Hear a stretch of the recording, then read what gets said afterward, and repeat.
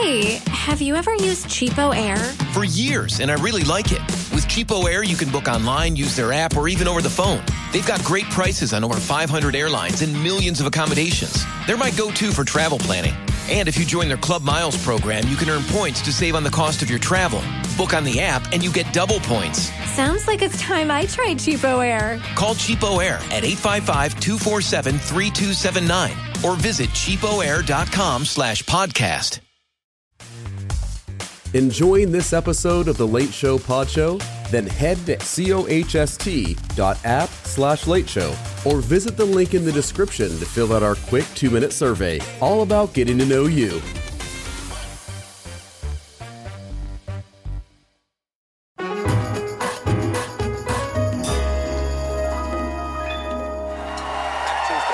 Please have a seat, everybody. Thanks so much. Welcome, one and all, in here, out there, all around the world, to The Late Show. I am your host, Stephen Colbert. Now, as always, ladies and gentlemen,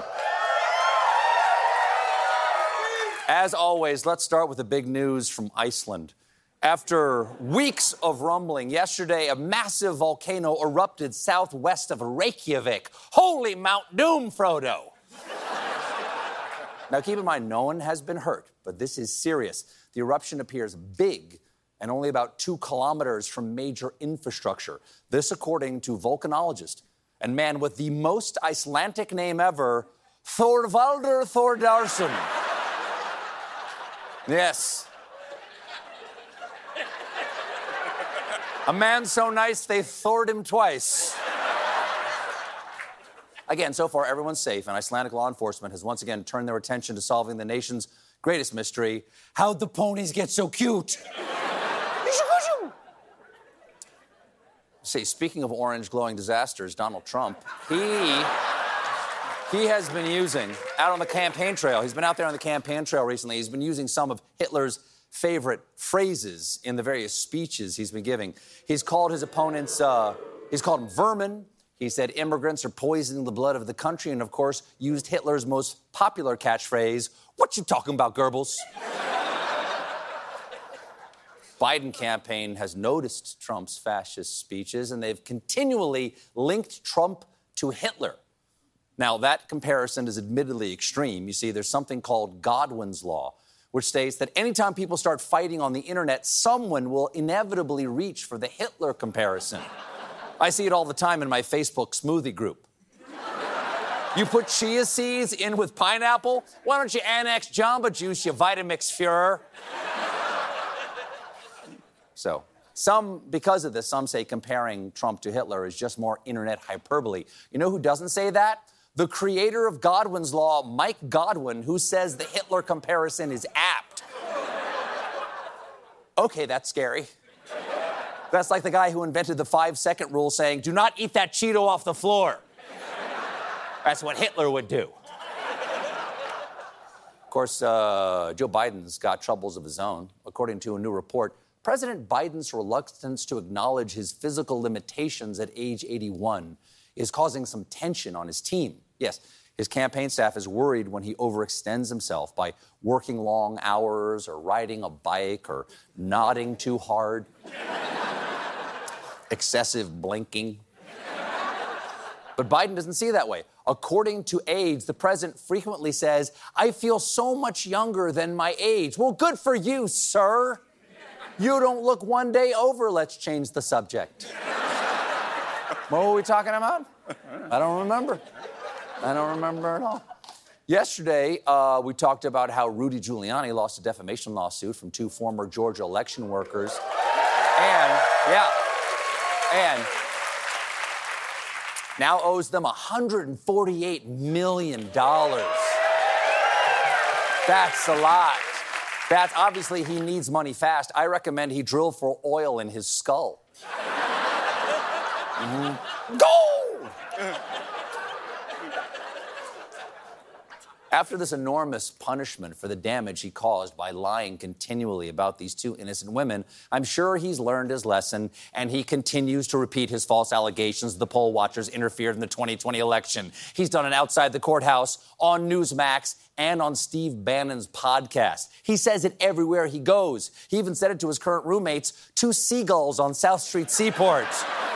You guys are my best friends. Unless there's a loose French fry, then I'll fight you to the death. Well, yesterday, this was just yesterday, the same Georgia election workers sued Rudy again to permanently stop him from lying about them. Wow. Now, normally I would say don't kick a man when he's down. But in Rudy's case, go for it. It's much easier when he's down there. He's closer to your feet. It's a time saver. It's not just former New York mayors who have lost their minds. There's also current New York Mayor Eric Adams, seen here looking at his poll numbers. See, Adams has a big problem in the Big Apple. Earlier this month, his approval rating fell to an all-time low of 28%, which means he's currently just below guy on the Q train watching porn without headphones. Now, over the last year, New Yorkers have grown increasingly frustrated with the mayor because, among other things, his campaign is currently the subject of a federal corruption investigation, and he's slashed budgets for police, schools, and libraries, forcing public libraries to close on Sundays. So, if you want to go to the library on Sunday, nerd! This weekend, Adams was given a chance to reflect on his disastrous 2023 by a local news station, and here's what the mayor said. When you look at the totality of the year, if you had to describe it, and it's tough to do, in one word, what would that word be, and tell me why? New York. This is a place where every day you wake up, you could experience everything from a plane crashing into our trade center to a person who's celebrating a new business that's open. This is a very, very complicated city, and that's why it's the greatest city on the globe.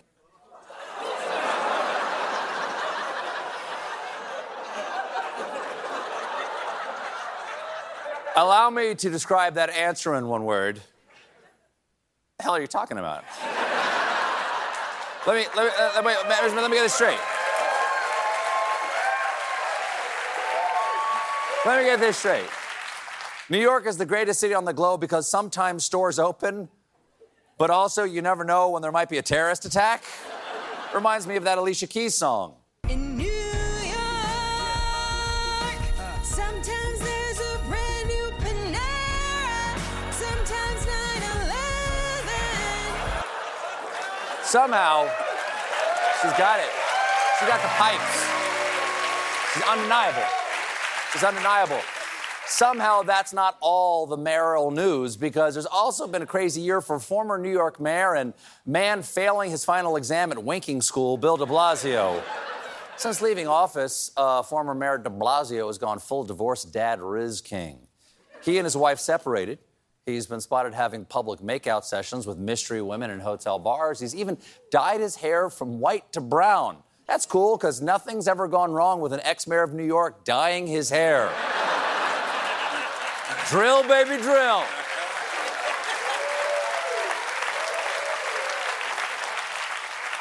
Recently, de Blasio was spotted out and about holding hands with his new lady friend. Side note, what's going on with that purple suit, Bill? Was the Joker having a yard sale? But it turns out de Blasio may have bachelored too close to the sun, because it's been reported that Bill de Blasio's new fling is still married.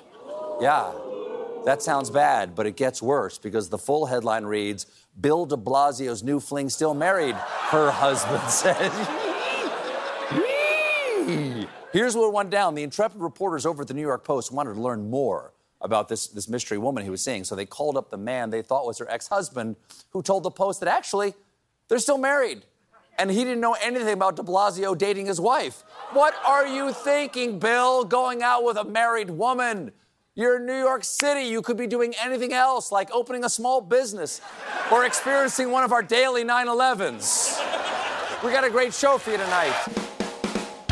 Coming up, Adam Driver.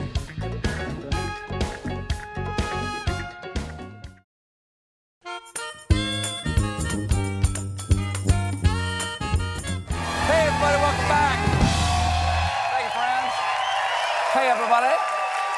Welcome back to The Late Show, already in progress. Ladies and gentlemen, My first guest this evening is a two-time Academy Award nominee. You know best from Marriage Story, Black Klansman, and Star Wars. His new film is Ferrari.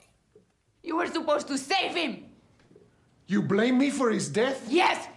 Yes, because you promised me he wouldn't die. Everything. I did everything. Tables showing what calories he could eat, what went in, what came out. I graphed the degrees of albuminuria, the degrees of azotemia. Diuresis. I know more about nephritis and dystrophy than cars. Yes, I blame you. I blame you. Because you let him die. The father deluded himself. The great engineer. I will restore my son to health. Swiss doctors, Italian doctors, bull. I could not. I did not. Please welcome Adam Driver.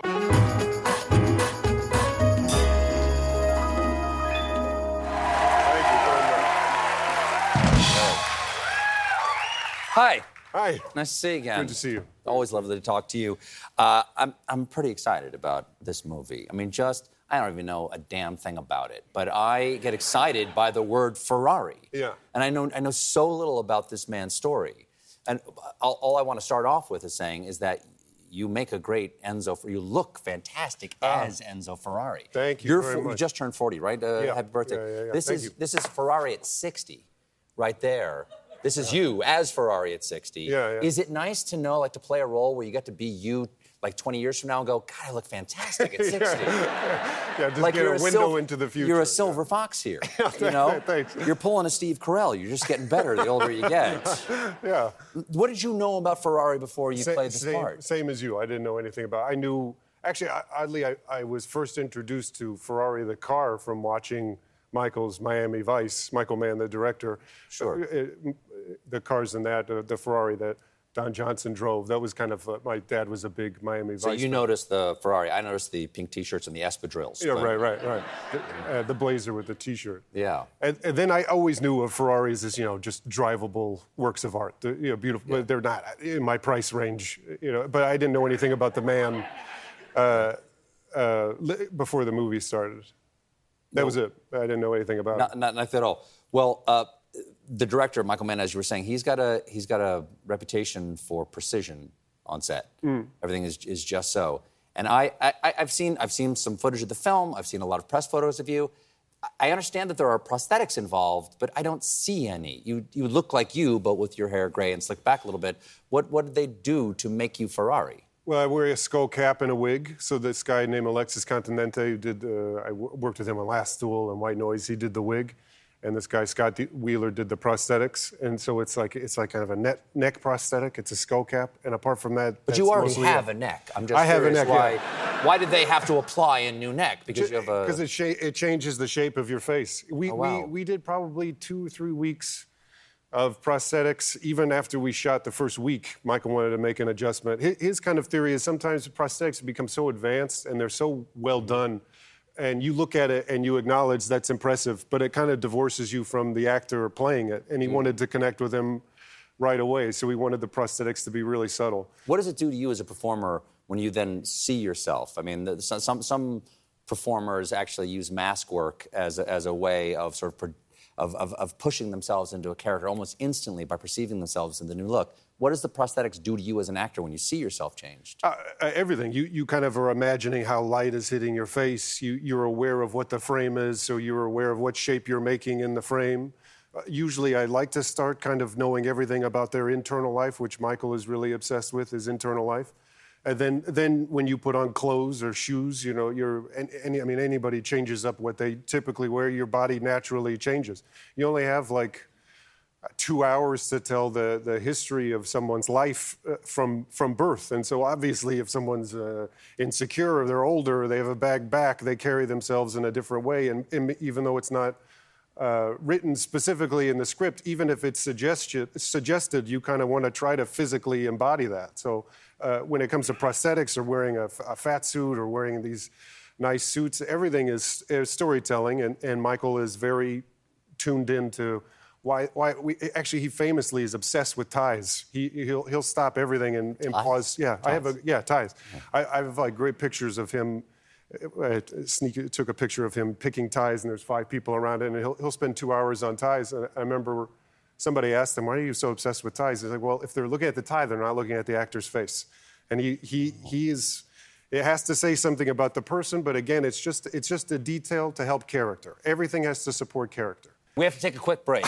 We'll be right back with more Adam Driver, everybody.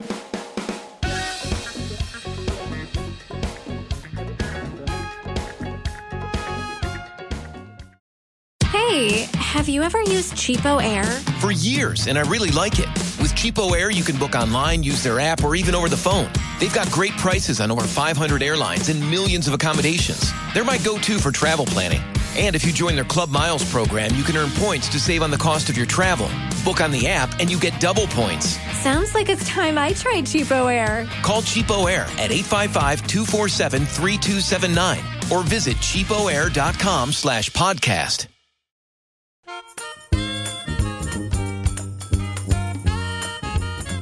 Everybody, we're back here with the star of Ferrari, Adam Driver. No, one of the characters I imagine of the film is Modena itself, Italy itself, where Ferrari is from. And the factory's still there, and his son Piero is still there with Ferrari. What was that? What was it like to shoot where all this happened? I wouldn't say haunting, but that's not the right. It was all helpful information. It's not one of those movies where we could shoot Brussels, for Modena. It had to be in the place. Not only was it a part of Enzo's life, like the barbershop that's in the movie is the barbershop that he got his hair cut at. The guy who's cutting my hair is the grandson of the guy who cut Enzo's hair. Where there's a couple crash in the. That is the place where it happened, and you can see the person. You understand why he was famously kind of a hypochondriac and didn't like to travel, and so he wanted people to come to him. So he had this routine of going from his his apartment, to the barbershop, to the factory, back to Lena's house, back to it was all within. A few miles of each other. When you're there, you're like, oh, it couldn't have been made any other place. The light in Modena is different than the light in L.A. The red of a Ferrari in Modena is different than the light of Southern California. And having people come to him was a massive character in the movie. And the town itself, it was just one of those handmade movies where someone who was on catering one moment was in the movie the next minute. Everyone kind of filed through a movie. I got to imagine in Modena, Italy, the catering is pretty good. It's great, yeah. The best catering in the world. Best reason to take the job. Yeah. Not only reason, but the main reason why I do films. If it's in Italy, I'm in. Let's go. Sure. The catering. Need someone to carry your bag next time. Call me. Right. Well, let's talk about Ferraris themselves, because especially like when I was a little boy, I was very into cars. Like there's nothing more sort of exciting or sexy or romantic than a Ferrari car. Yeah. Why do you think this man, this place, these people built something so beautiful and such a moving mechanical work of art? As beautiful as they are, they were all about economy. In the film, or to his mind, he kind of says that when it's usually it's more beautiful to look at when it works the best. And you would always ask him what his favorite car was, and he'd always say the next one. He was constantly after innovation. Aerodynamics was something that was just. Becoming something that they were considering. Mid-engine vehicles was something that he was resistant. He was still of the philosophy that the ox pulled the cart. Mm-hmm. Did you spend any time in Ferraris doing this movie? I did. We raced Ferraris, contemporary Ferraris, because those are pretty much the only ones I could fit in Modena. And then we raced some Rebels, some open-wheel single-seaters in California. And then what are those? The little windscreen in front? Yeah, they have no cover on the wheel. They basically are almost like a glorified motorcycle engine. They're incredibly fast. Do you like driving fast? I do. Do you have a lead foot? I used to, not anymore. No, I have kids. You used to, meaning is there documentation of your lead foot? Have you gotten in trouble? Traffic tickets. How many traffic tickets are we talking, Adam? When I first got Keep in mind, children are watching. None. No. When I first got my license, I got like 4 tickets in 2 months. 4 speeding tickets. My insurance was something like, at the time, it was like $300 a month. I basically had to work so I could drive. Adam, thank you so much for being here. Ferrari is in theaters Christmas Day. Adam Driver, everybody. Thank you for listening to The Late Show Pod Show with Stephen Colbert. Just one more thing. If you want to see more of me, come to The Late Show YouTube channel for more clips and exclusives. Hey, have you ever used Cheapo Air? For years, and I really like it. With Cheapo Air, you can book online, use their app, or even over the phone. They've got great prices on over 500 airlines and millions of accommodations. They're my go-to for travel planning. And if you join their Club Miles program, you can earn points to save on the cost of your travel. Book on the app, and you get double points. Sounds like it's time I tried Cheapo Air. Call Cheapo Air at 855-247-3279 or visit cheapoair.com/podcast.